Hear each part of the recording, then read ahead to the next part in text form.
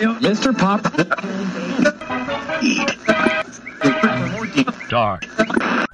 When the little birds are nesting, and I listen to them croon, there's two lonesome people in the whole wide world. That's me and the man in the moon. Hello, and welcome to Miskatonic University Radio, a podcast exploring Fantasy Flight Games' Arkham Horror the Card Game. I'm Dane. I'm Dan. And I'm Ben. In today's episode, we're going to begin our wrap-up show for the Dream Eater cycle by discussing Campaign A, The Dream Quest. We're also going to be talking about the new player card mechanics and look back on some of the player cards from this cycle. In a future episode, I think we'll probably be talking about the scenarios of Campaign B, and we'll be giving you our thoughts on the whole campaign. But first, some terribly important and terribly boring FAQ changes. It's that time of year again? Yeah. They're not boring. These are very exciting, obviously, to all the rules nerds. FAQ version 1.7 came out, I don't know, a week ago. I don't know when we're releasing this, but recently. And it clarified a couple of big questions that have been lingering for a while. Did they solve the Luke conundrum? Oh yeah, did they release the tome of Luke? How many pages was the clarification of how Luke worked? For 3, 4? How many chapters? It was volumes. It was half a page, I think.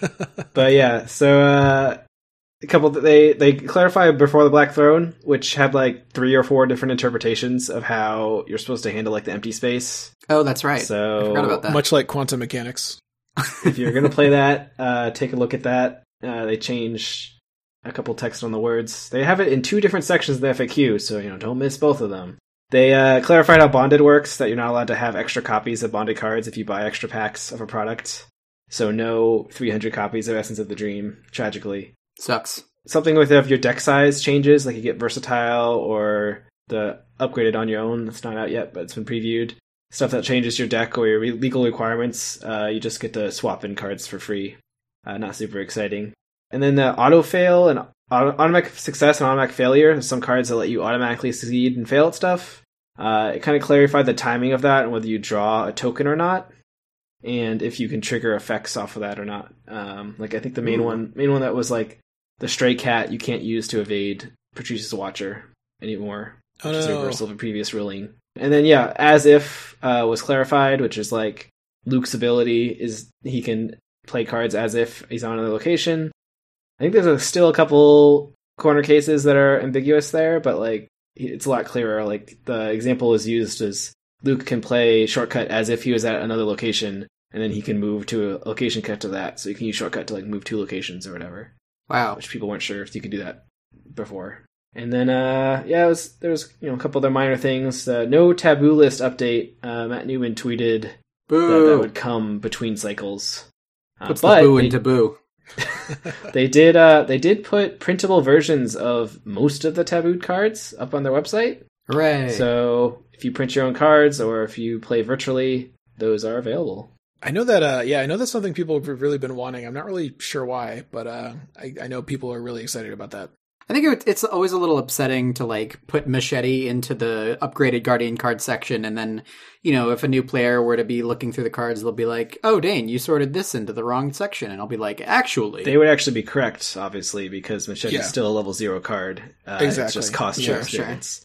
So basically, throw your whole collection on the ground, Dane. It's the same thing as your current organizational system. Just do what our friend Colin does and just keep your collection in a big trash bag. Just throw all the cards in there and tote them around. And when you need to make a deck, just kind of shake it out onto the floor and then go hunting for the cards you need. That's really that's the most efficient, optimal way to store your Arkham cards. I would sooner light my car on fire and drive it into a preschool. All right. Should we move ahead and actually talk about the Dream Quest? Yeah, let's do it. Hell yeah. But with that, spoiler shield here. This is the point of no return. See what I did there? Ugh. No, because we're not even talking about that scenario today, Dane. Shut up, Ben. That's not what matters. Yeah, so spoilers for talking about the Dream Quest. We'll talk about a little bit about the story paths and the story and, surprises that happen in each scenario. So if you haven't had a chance to play it yet, now is your chance to stop. Stop listening to us and obviously come back later, obviously.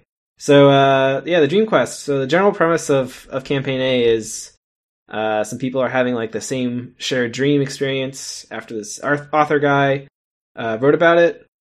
So we volunteer to go to sleep and find out what the deal is with the dreams, and we end up on an adventure in this mystical, wondrous land where we meet a guy named Randolph. We find some cats. We find Virgil, and then we kind of travel around trying to find this place called Kadath so that we can escape from the Dreamlands and wake up. I think if I had to pick one word to describe the kind of aesthetic and feel of the Dreamlands as an environment, it would be Zoogadelic, not mystical or mythical, but, your mileage may vary. It's actually a real word in the real dictionary. It's not. Yeah, so I guess before we go into each individual scenario, like a lot of scenarios had shared encounter sets. Like usually there's encounter sets that are shared across a bunch of random scenarios in the campaign. This cycle seems to have divided up a bit more, where there's a couple that are shared between scenarios, but they're just for the Dream Quest, and there's some that are just for the Web of Dreams campaign. So we just wanted to take a look at a couple of the cool ones there. There's some new hidden cards in this campaign. It's brought back from Carcosa. Yeah, that was kind of like a semi-major theme of the Dream Quest, right? Yeah, hidden cards. There was a good amount of hidden cards across all of them. The main one are the Law of... Oh, why did I volunteer to pronounce this? Yegorth? Close enough. Yegorth. They're where it's like there's a couple different ones, and they prevent you from doing stuff with odd things. Like you can't commit cards with odd number of symbols, or you can't play cards that have an odd number of words in the title. And you get rid of them by getting rid of an even card of the equivalent, like even number of symbols or even number of words. I always find it fascinating when they make cards and things that reference odd and even numbers. It's like in Magic, there's cards like this where, you can only play cards that have like an even mana cost or something. And someone always has to ask, like, wait a minute, is 1 an even number or an odd number? What about 0? Is 0 even? Is 0 odd? And you're like, get out. Yeah. I'm just like, what are you even doing here? Like, come on. I think people did that in the Dunwich Legacy. There was that gambling themed encounter set where people were like inquiring if 0 was it considered an even number or not. It is. It was a weird little thing. Yeah. Sure is. Importantly, there are cards that have no cost, and those are not even or odd because they're like null. Also true. Yep. So skill cards, for instance. Yeah. So yeah, those were cool. I liked those a lot, just because they made you think about like, oh, what's in my deck? Do I actually care if this is in my hand? I can't commit even number of icons or odd number of icons. That's fine. I think we've seen that the encounter cards in the deluxe box of a campaign really do a lot of the work to make the campaign kind of feel different and distinct from the other ones. Yeah. So I think that was the case here. I think it was a little bit different because we had the two separate campaigns that had sort of separate encounter cards partially, but there were also some overlapping ones. Yeah, so there were some other ones that overlap, but I think the Law was the coolest one of the overlaps. So why don't we let's take a look at the scenarios. So scenario 1 is called Beyond the Gates of Sleep. Pretty cool name. And it was about us going to sleep and being beyond those gates. The premise is like the first half, that kind of one of the, like, I don't want to say gimmick is the word, but it has a harsh connotation. But I'm going to use it a lot in this. We talk about this, but I liked most of them. So for lack of a better word. Yeah, so like the first half is there's no encounter deck, and you're just like going down the staircase as you like get deeper and deeper into the Dreamland. It's like the first part of Inception where you're like in the regular world and leaving the deeper world behind. Is that Inception? Yeah. Well, there's sure. You get more Doom in place of the encounter cards actually not existing, right? Yeah, the Doom ramps up faster, so like the longer you take on the stairs, the less time you have for the latter half. So I know that's kind of neat. I think there's a mechanic where like the more cards you have in your hand, the harder it is to go down the stairs. You have to talk to some priests that like give you some spooky warnings. But I think the meat of the scenario, in my opinion, was the second half. Like once you get down to the woods, where you have to decide if you want to stray from the path or face the repercussion of writing in your campaign log that you've strayed from the path. They give you that kind of thing. It felt like something in a video game where it's like, oh, you have a choice of whether or not to press B to go through the door or whatever, but if you don't, the game just kind of hangs there forever and like you can't actually continue. It felt like that a little bit because you basically have to do it, right? Like you can't really continue. I mean, you can do it. It's just boring and you get no victory. Right. You just can't do it. It's impossible. So So yeah, you stray from the path. You wander around, get a bunch of clues. Yeah. Yeah, there's like a bunch of woods locations, and it gets harder the more of those you explore. They're really interesting, right? Like they're like they've been referenced in Lovecraft's writing and in Eldritch Horror and stuff. Like they're actual places that you've seen before or been to or things like that. Yeah, it was a lot of stuff directly out of the Dream Quest of Unknown Kadath. Right. Yeah. I mean, the main enemy in this scenario were the Zoogs, right? Which are these little Zoogs. weird creatures with tentacle faces. They're like mole rats, Yeah. but like eldritchy. Yeah. With spaghetti beards. Yeah, there you go. Spaghetti moles. But they had the swarm mechanic, which was one of the big new mechanics in this campaign, where when you draw one, you attach a couple cards from your deck to them as swarm cards. So there's actually like multiple copies of it when you draw it. You can fight them as the big massive enemies or evade them together. So they made their presence known in this scenario. I think there's also like a giant ass Gug that shows up at some point if you get a certain location. Oh yeah, Bob Gub. I forget what its name was. But Yep, the big Gug. yeah, I don't know. What were you guys thinking about this scenario? So this scenario did a really good job at making you feel like you're kind of in terror as you're walking down these steps, not knowing what's going on. You're like sinking into something that's a dream, but it's not. You're running down these steps because you don't want more doom, right? And each step of the way, you're just trying to get down these steps. And then as soon as you hit the floor, where the grassy floor in the middle of where the woods begin, you're just kind of presented with that option of like straying from the path or not. And regardless of not if you stray from the path or just sit there, it just presents a really interesting, like, we're just going to put this big red button here. And It says do not push. You know, you're obviously going to press it, but like, I'm just going to pose it to you as an option to do that. And you're immediately hit with a really interesting decision that you want to make that is basically solved. But, you know, I like that a lot about it.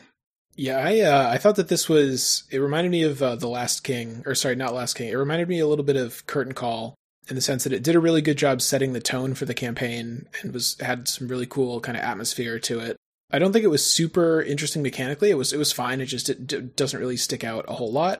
But it was definitely fun to play, and like I said, I think it did a really good job of bringing in a lot of the kind of Dream Quest stuff that we recognize from the Lovecraft novels and kind of setting the stage for the rest of the campaign. Yeah, characterized by like lush scenery and interesting like wildlife. Yeah, I thought it was all really cool. Even getting rid of the encounter deck seemed like a kind of when we interviewed Matt last year before playing this cycle, he talked about how the kind of feeling of this campaign would be a little bit different. It would be less about horror and more about kind of exploration and kind of psychedelic whatever. And I think that, you know, turning off the encounter deck just suddenly makes everything feel less scary and more, it's a very different feeling from everything we've played in the game so far. So I thought that was a cool mechanical way to get across that feeling. Yeah. Yeah, I definitely, in all these scenarios, I get the feeling of like, it's a little more relaxed. I mean, there's definitely tension in that, like, you have clocks still going, but it doesn't feel quite as scary. It's more like a fun, floaty adventure where there's cats and Zoogs and whispers in your mind. At least until the last one. Yeah, I think the Doom thresholds are generally maybe a little more forgiving, a little higher. I don't know. I think they're about right, but yeah, none felt like they were too short. But let's move on. Let's move on to talk about the next scenario, which is the one that is a little bit, I think, the most intense time wise. So, you know, after we wander around the woods for a while, we bump into Randolph Carter and some cats, and we head to Ulthar, where I think we find Virgil there. Maybe we find him at the end of the scenario. I don't remember. But we hang out with cats in Ulthar, and then we have to go and try to find information about Kadath. We do that by like going to 4 different regions of the Dreamlands. So the theme of this adventure is we're like going to 4 different like little mini maps. Where we go and like try to find information there by like discovering clues and flipping over locations and getting some story text. Where we try to find the signs of the gods, and the goal is to try to find all, I think, 10 signs of the gods that are spread out between the 4 different zones. So this is like this is very much the do as much as you possibly can scenario that we kind of get like one of in every campaign. It's like Wages of Sin, Boundary Beyond, The Last King, etc. Yeah. Veiled became a mechanic here, right? I think that had existed before, right? I think that was It's kind of just like a new name for something that we've seen before, I think, right? Yeah. In Carcosa, there was the dim Carcosa thing where they had decks on the other side. Or once you get all the clues off, you can flip something. Yeah. And I think it was in one of the scenario before this, but yeah, you're right. It was added as a keyword for this, at least mentioned there. Yeah, I like this one. I think it was more relaxing in terms of like, I didn't feel like we were about to die every turn if we didn't fuck up or if we didn't do everything perfectly, compared to like Boundary Beyond or like even Wages of Sin. Yeah, oh for sure. But it definitely was still like a tight clock. I liked it too, and I'm surprised to hear you say that. I think to me, maybe in some ways it sort of feels like the clock is a little bit less tight, but the thing that was a little bit frustrating about it to me is, you go to these 4 different locations, like 4 corners of the map, and in each one you set out locations and you kind of create a little mini board, and then you have to try to get as many signs of the gods as you can before you move on to the next one. But what's frustrating is you can only move between areas at the end of the round. And I understand why they do that. It's because they don't want to have you set out all these locations at once so that you have to kind of do it during Mythos phase or whatever. But what that kind of meant was that a lot of times it felt like it was kind of very coarse. Like we kind of almost finished this location this round, but we didn't quite get everyone back to the starting point to get back on the boat. So we have to burn an entire extra turn here. And that, we just basically like wasted a turn. It kind of felt like that. Like, I'm not saying it's bad. I'm just saying that what made this feel kind of stressful and a lot of time pressure to me was the fact that you had to be very careful to not just like waste a turn and to try to use each of your rounds as carefully as possible so that you didn't spend like one extra round on a location when you really needed to move on.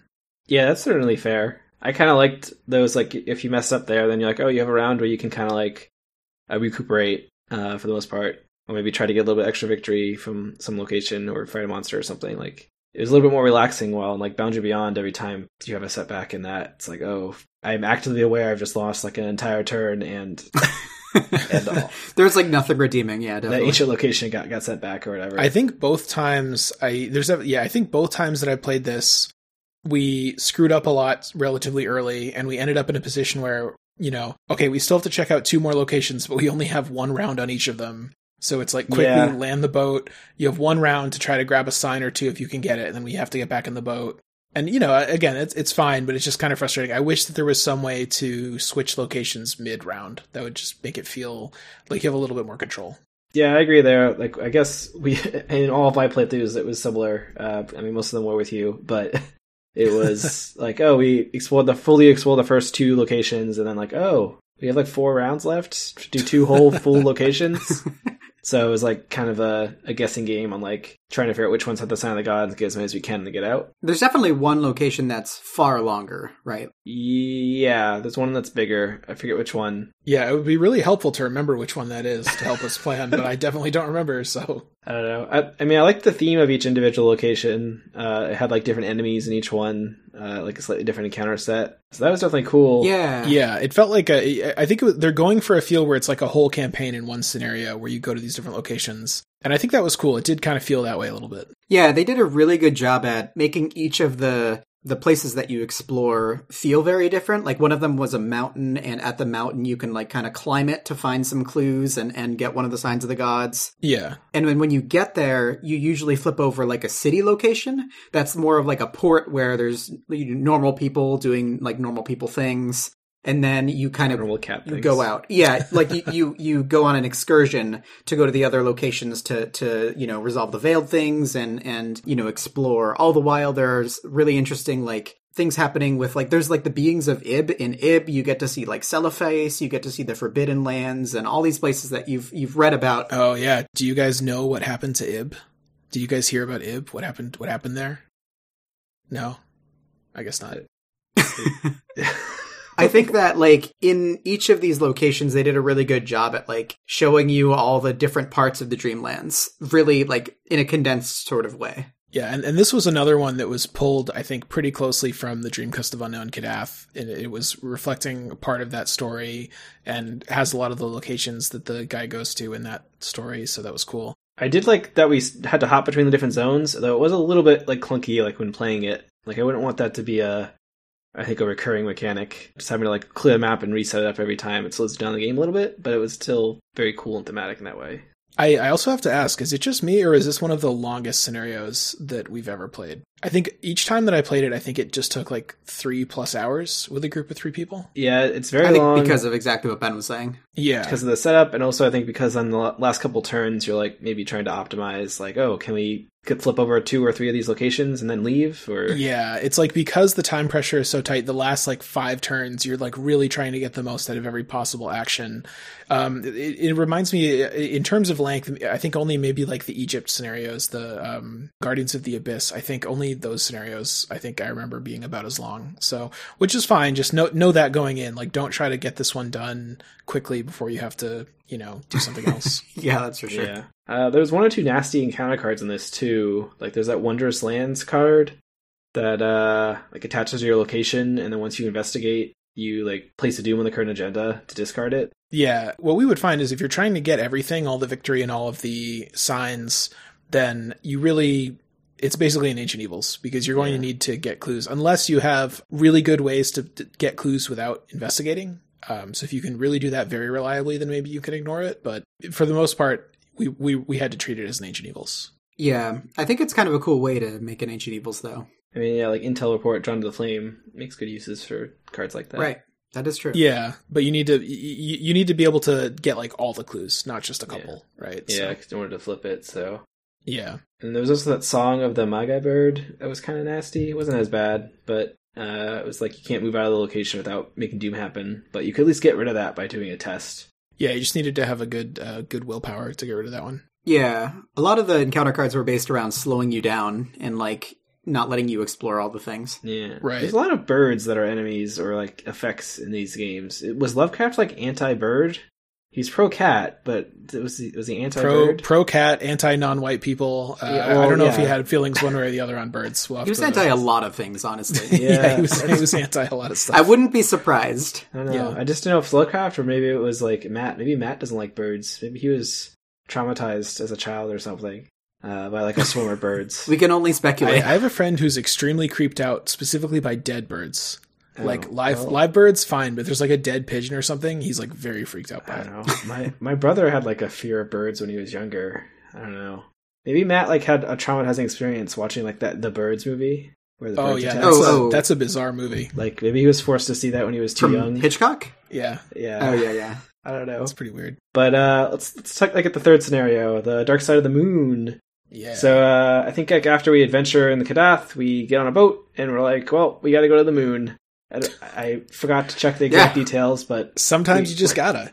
Yeah. Oh yeah. I think if you like fail in the Search of Kadath, you get kidnapped or something and taken to the moon. But if you succeed, you just kind of go there anyway to go to the moon, look for clues for Kadath. So the main thing of this was the alarm level, which was you put Doom on your character to keep track of it, because that was the only remaining token that couldn't already go on your character card to keep track of a number. So you put Doom on your card to keep track of your alarm level. And as your alarm level gets higher through various effects in the game, stuff gets scarier. Like I think the skull gets worse. Certain enemies start paying attention to you. But the idea is you're like trying to sneak around the moon, look for information, trying to remain undiscovered as long as you can.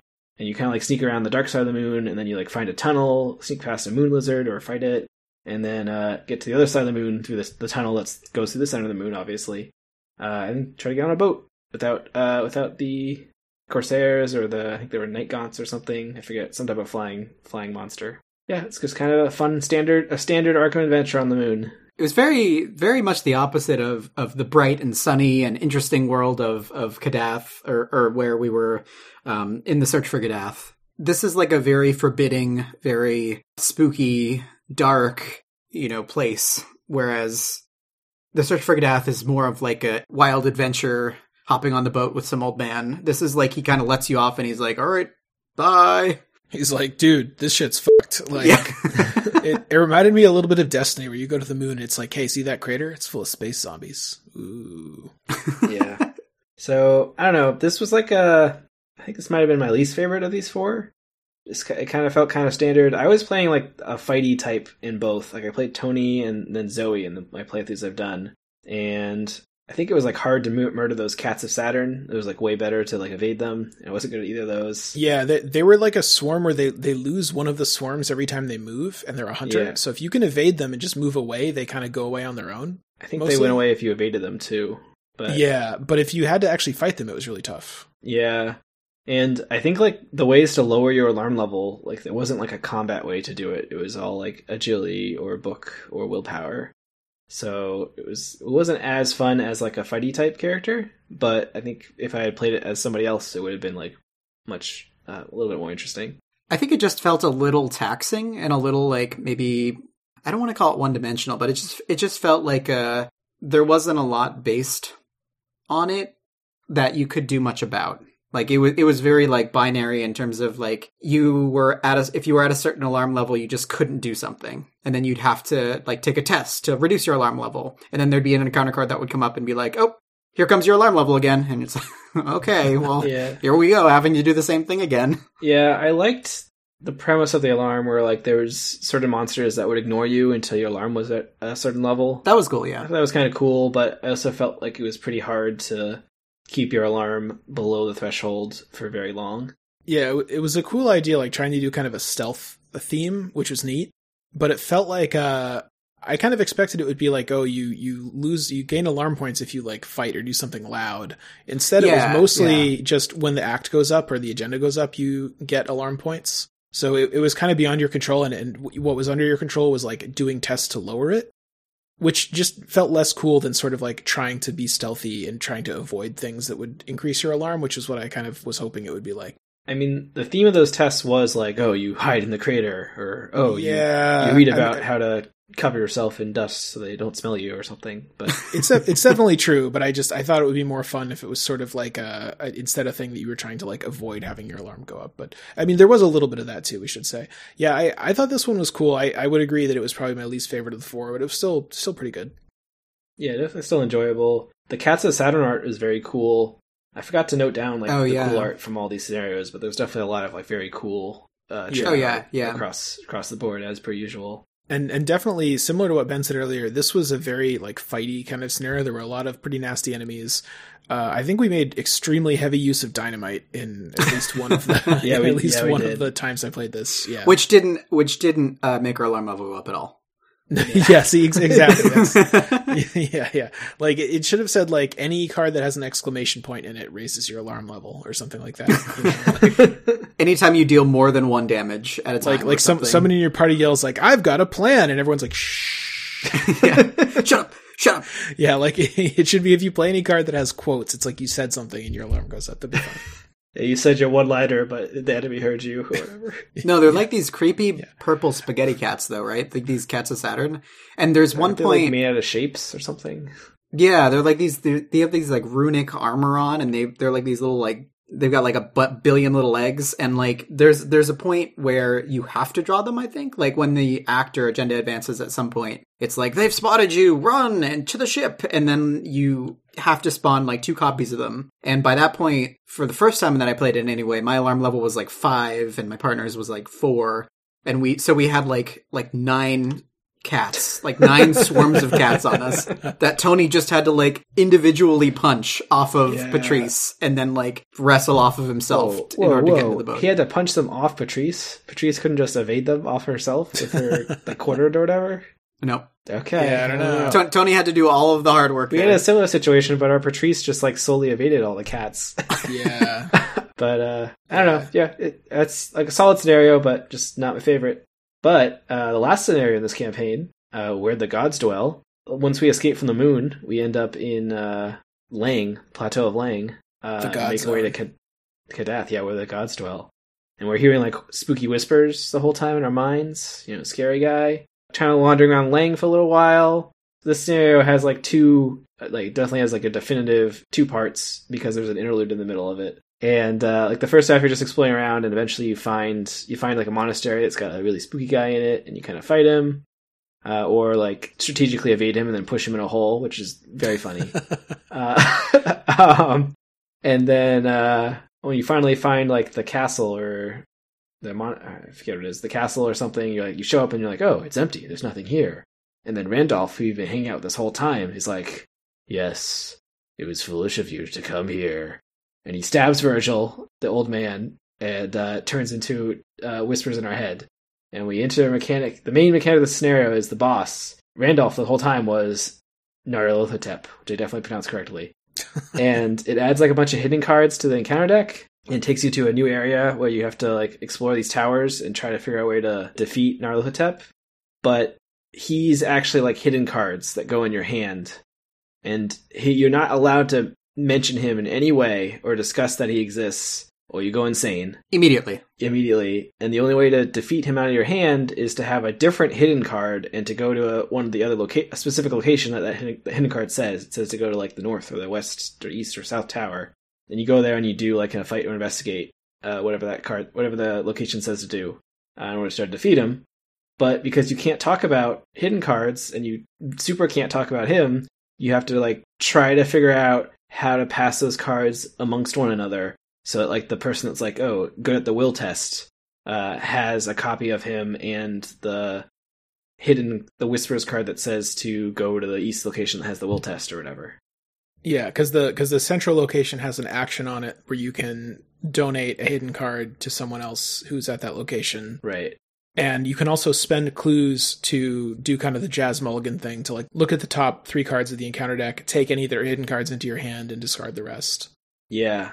Yeah, I like this one a lot. What it really reminded me of most of all was like raid bosses in World of Warcraft or something like that, where a lot of times, you know, there'd be a boss that would spawn, you know, ads in different colors or something, and you'd have to like, oh, we have to get like a red ad and a blue ad to this corner of the room, and then they like cancel each other out or something. Like, it's just sort of coordination of like managing multiple things at once and going to specific locations to do stuff.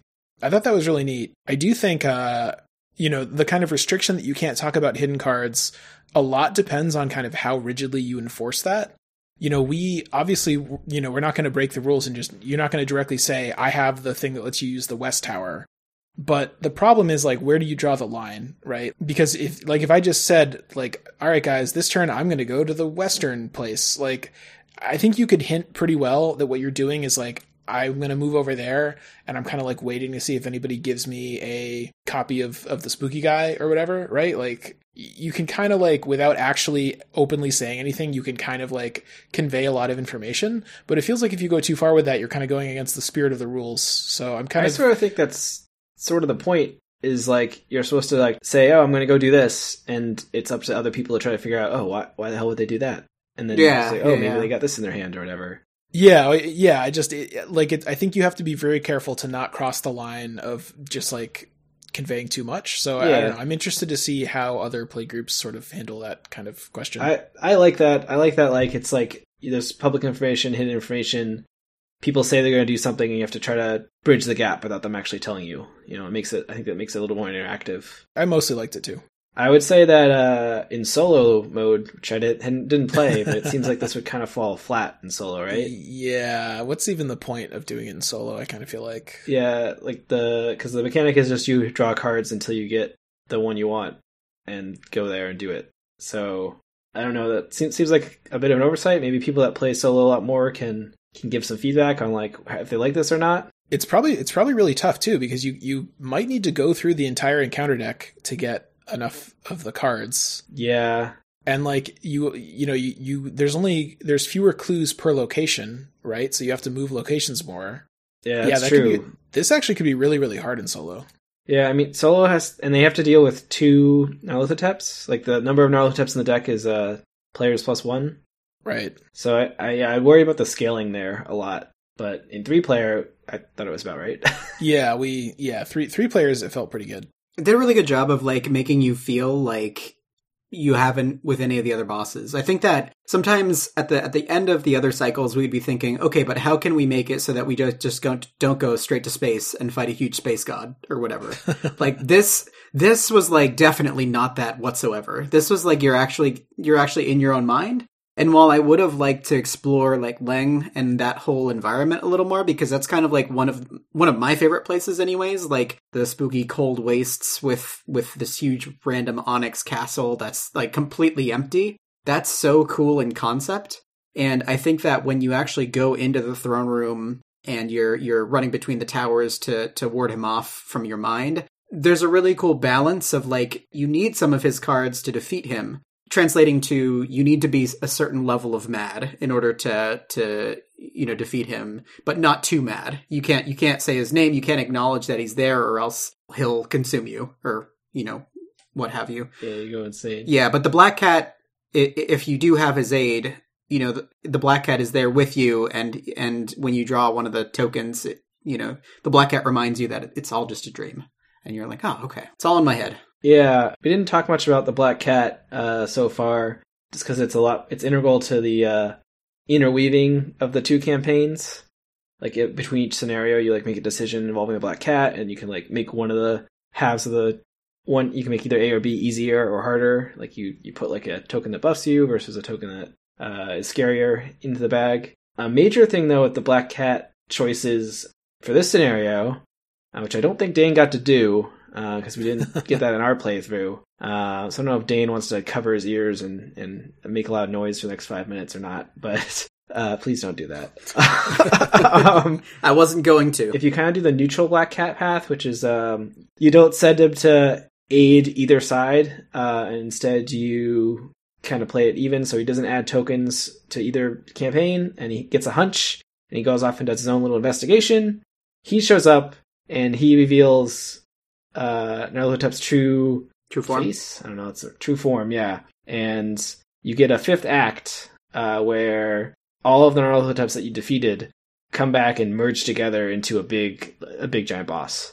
So it's super cool. So it is very cool and thematic. It gets the whole Voltron vibe going in there, where he merges together and gets to a big guy.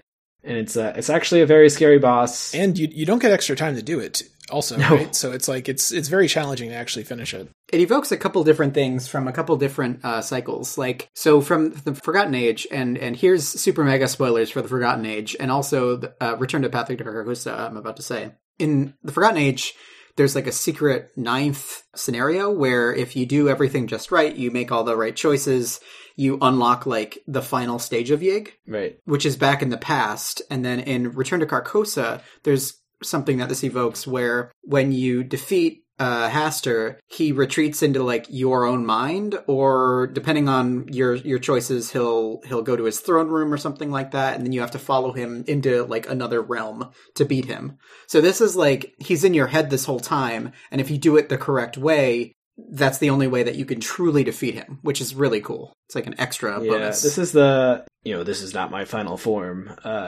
right stage, right?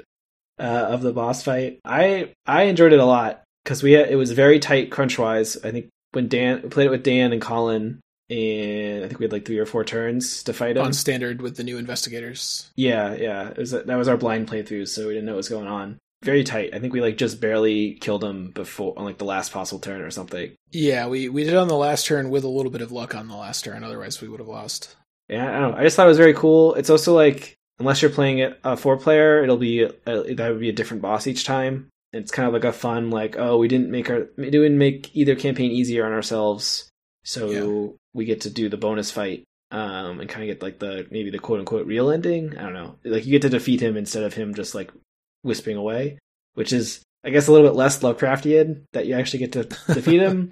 But I thought it was definitely one of the most enjoyable boss fights that we've had in Arkham so far. Yeah, I would put this up there with Tim Carcosa in the list of best ending scenarios, probably. For sure. I was always like, given the hidden card mechanic, it evoked so much of like the paranoia of Carcosa that I didn't even really want to say his name. Like, you could clearly say his name, you just can't talk about the physical card that's sitting in your hand. Right. Or else you are driven insane. And that's such like a fine line. So I still didn't even want to say his name. So we came up with a nickname for him that made us feel better. Nyarlathotep, aka Gnarly P. Gnarly P? Which diffused a lot of the tension. Not Gnarly Pete? You can just go Gnarly Pete? Gnarly P. Okay. That's his rap name. Okay. Yeah, no, I agree there. I was very unsure, like, how we could talk about... I think you're, like, not... If you have a card in your hand, you're, like, not supposed to talk about the presence of the card existing at all. Right, exactly, yeah. So, like, you can't, like, strategize. So when you take damage in horror randomly, they're just like, oh, okay. Yeah. Yeah. Like if someone looks over at you and you're just like putting a bunch of damage or whatever on you and they're like, oh, what's going on? You just have to be like, oh, don't worry about it. Yeah, like what? I don't know what you're talking about. Yeah. I don't know when the scratch got here, but you know. But yeah, I think hidden cards in general were the very, very present in this scenario. That was like the main theme of the second half of the encounter deck. There was also one card called Abandoned by the Gods, which made you do a will test, and then for each point you failed by, you had to pick a number between 0 and 4, and then everybody in the group has to trash all their cards that have that cost.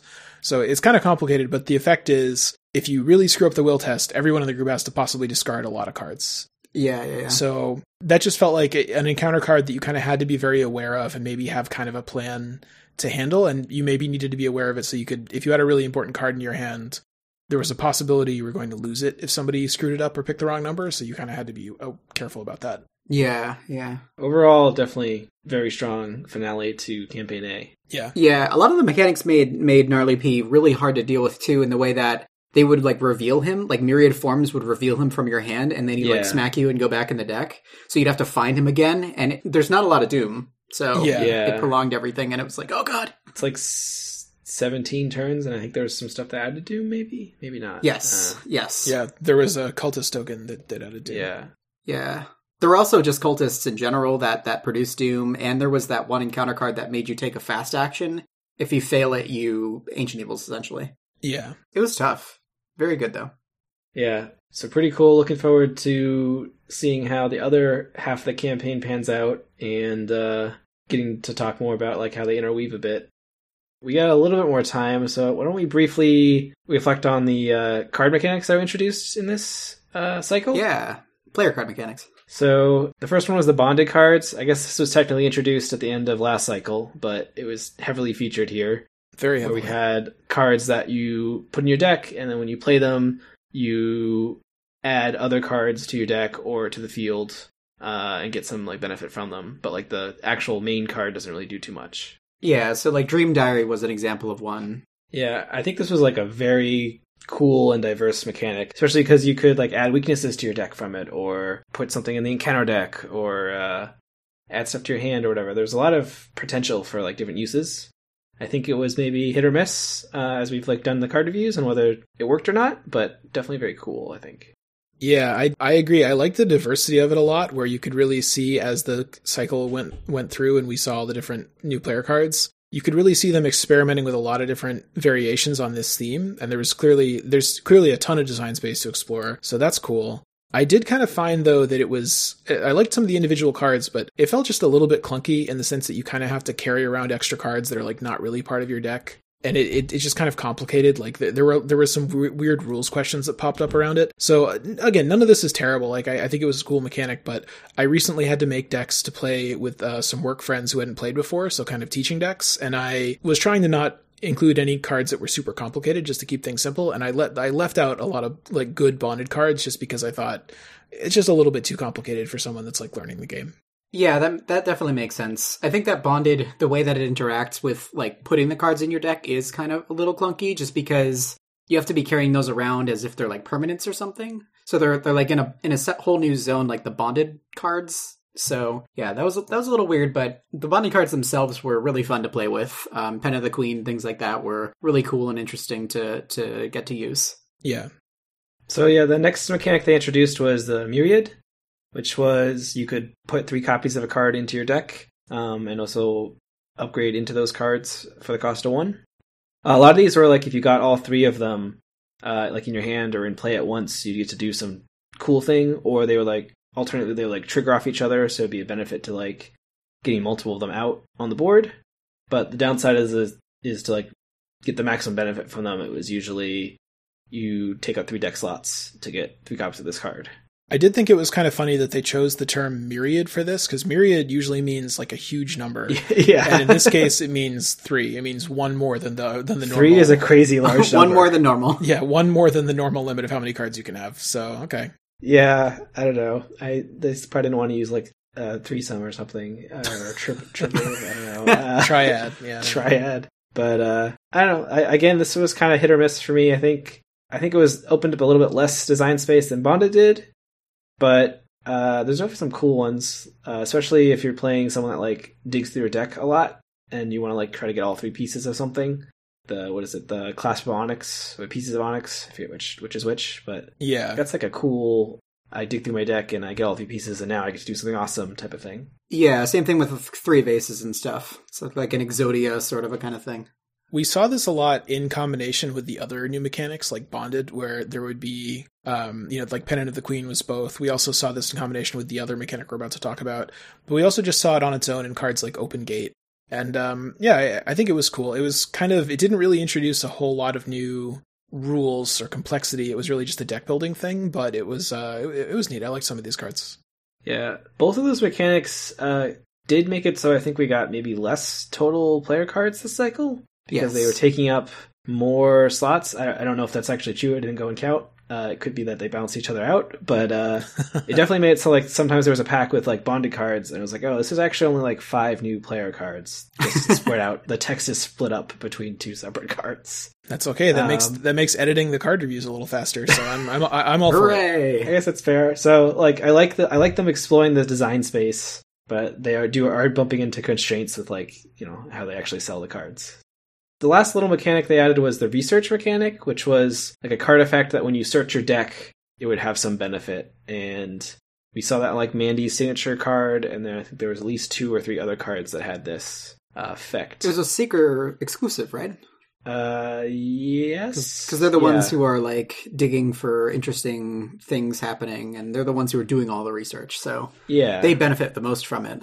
Yeah, I mean, I think Dan out of us has played the most like Mandy, or so maybe he has opinion on these. I like the mechanic a lot. Obviously, it's very tailor-made for Mandy, I think, above all, more than any other investigator.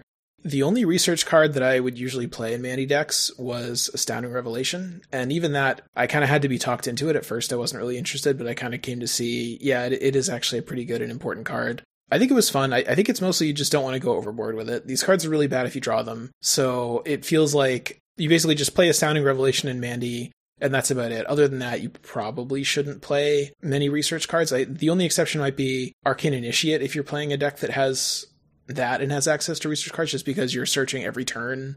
Maybe it kind of balances out, or Mr. Rook, but I don't know. Old Book of Lore, things like that. Yeah. They're definitely not like a put in every type of deck type of card, but I think they have a niche with anyone that's doing search stuff.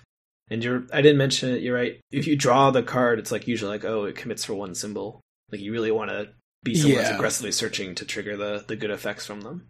Yeah, it did. I didn't get a chance to do this because it's so much XP, but it does combo really well with Glimpse the Unthinkable if you have one of those, because you can potentially shuffle some back in. And it also works well with another really great recent Seeker card, the Occult Lexicon, because when you play Bloodright, you can discard cards from your hand. So if you do end up drawing these research cards, they're usually the first card in your hand that you want to discard.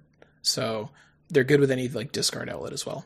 Yeah, I like this mechanic. I thought it was cool. I wish we'd gotten maybe a second set of cards that I thought were good enough to be playable in Mandy besides Astounding Revelation, but I still like the mechanic. And it's not just Mandy, definitely. Like anyone that can use Mr. Rook or any search stuff. But but potentially Mandy's obviously just the best at it. So yeah, she is the researcher. Yeah. So before we close the episode out, just one last thing while we're talking about player cards. Do you guys want to each maybe pick a player card from this cycle that has gone up in your estimation since we originally saw it? Maybe something that you got a chance to play with and said, "Oh, this is actually significantly better than I thought." Yeah, sure. I'll start. Open Gate, I think we weren't like super excited about, but it's pretty good. It saves you a lot, especially in this campaign where there's like a lot of really big maps that you need to like kind of backtrack a lot on. Yeah. Both the A and B, and especially in Luke, who can just kind of put it on both sides of the board whenever he wants. Yeah, or people who can draw through their decks pretty quickly, like Patrice. Yeah, it saves you a lot of actions if you like get good placement on it. Yeah, we went back and played Carcosa with it, and in many of those scenarios, it was a big difference. Yeah, I think the times where it like either breaks open scenarios or is really, really useful in them is much higher than we thought. Yeah, I think that's right. Yeah. So another one that we were thinking about was Solemn Vow. At first, we just thought it was a really solid card that had 2 will symbols, so you can commit it. Turns out that it's like actually an incredible Carolyn card, like almost to the point where it's like compulsory for her to take because it's really good for Peter. It's so good. It's really good. It turns into Lone Wolf. You just really want that actionless horror healing, and it also has the effect of giving you the money for healing the horror that they transferred to you instead of them getting the money, which, both are good, but it's great to be able to do that. Yeah, exactly. Passive heal is so strong for her too. Like, it's just great. Yeah, and we saw it work really well with Agnes's ability and also with agency backups as well. Yes, because you can take it off of the cards that you have, not just your own investigator card, which is very, very powerful. I used it with Key of Ys, so hooray. Yeah, and I would say, I guess, leadership level 2 is actually pretty solid. I think it was a card that we looked at it and we thought of it like original leadership, where the main benefit is just getting extra symbols when you commit it to someone, and that's not really that important. The really cool part about it is just that even if you commit it to yourself, you just get 2 resources without spending an action, which is pretty great. Like, that's a lot of times for Guardians, you really need money, but you don't have time to actually get it. So just clickless 2 money is really nice. The rest of it is kind of just gravy, where you can also give someone else in your group money. That's really good too. But if there was just a card that said single question mark icon, if you succeed, gain 2 resources, that would be like a fairly playable Guardian card on its own, I think. Yeah. Fast gain resources is always great. Yeah.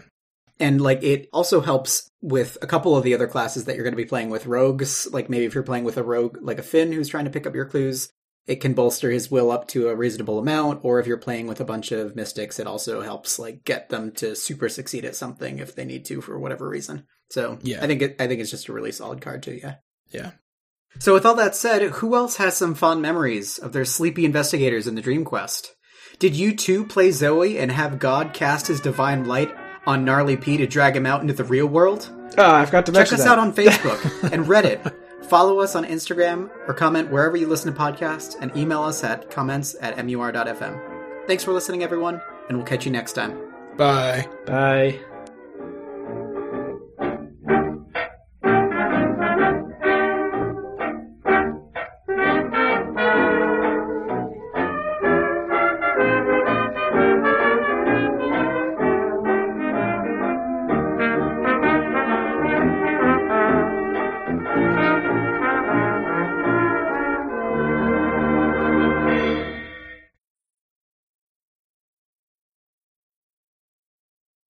Yeah, I got through that whole thing without even mentioning Zoe.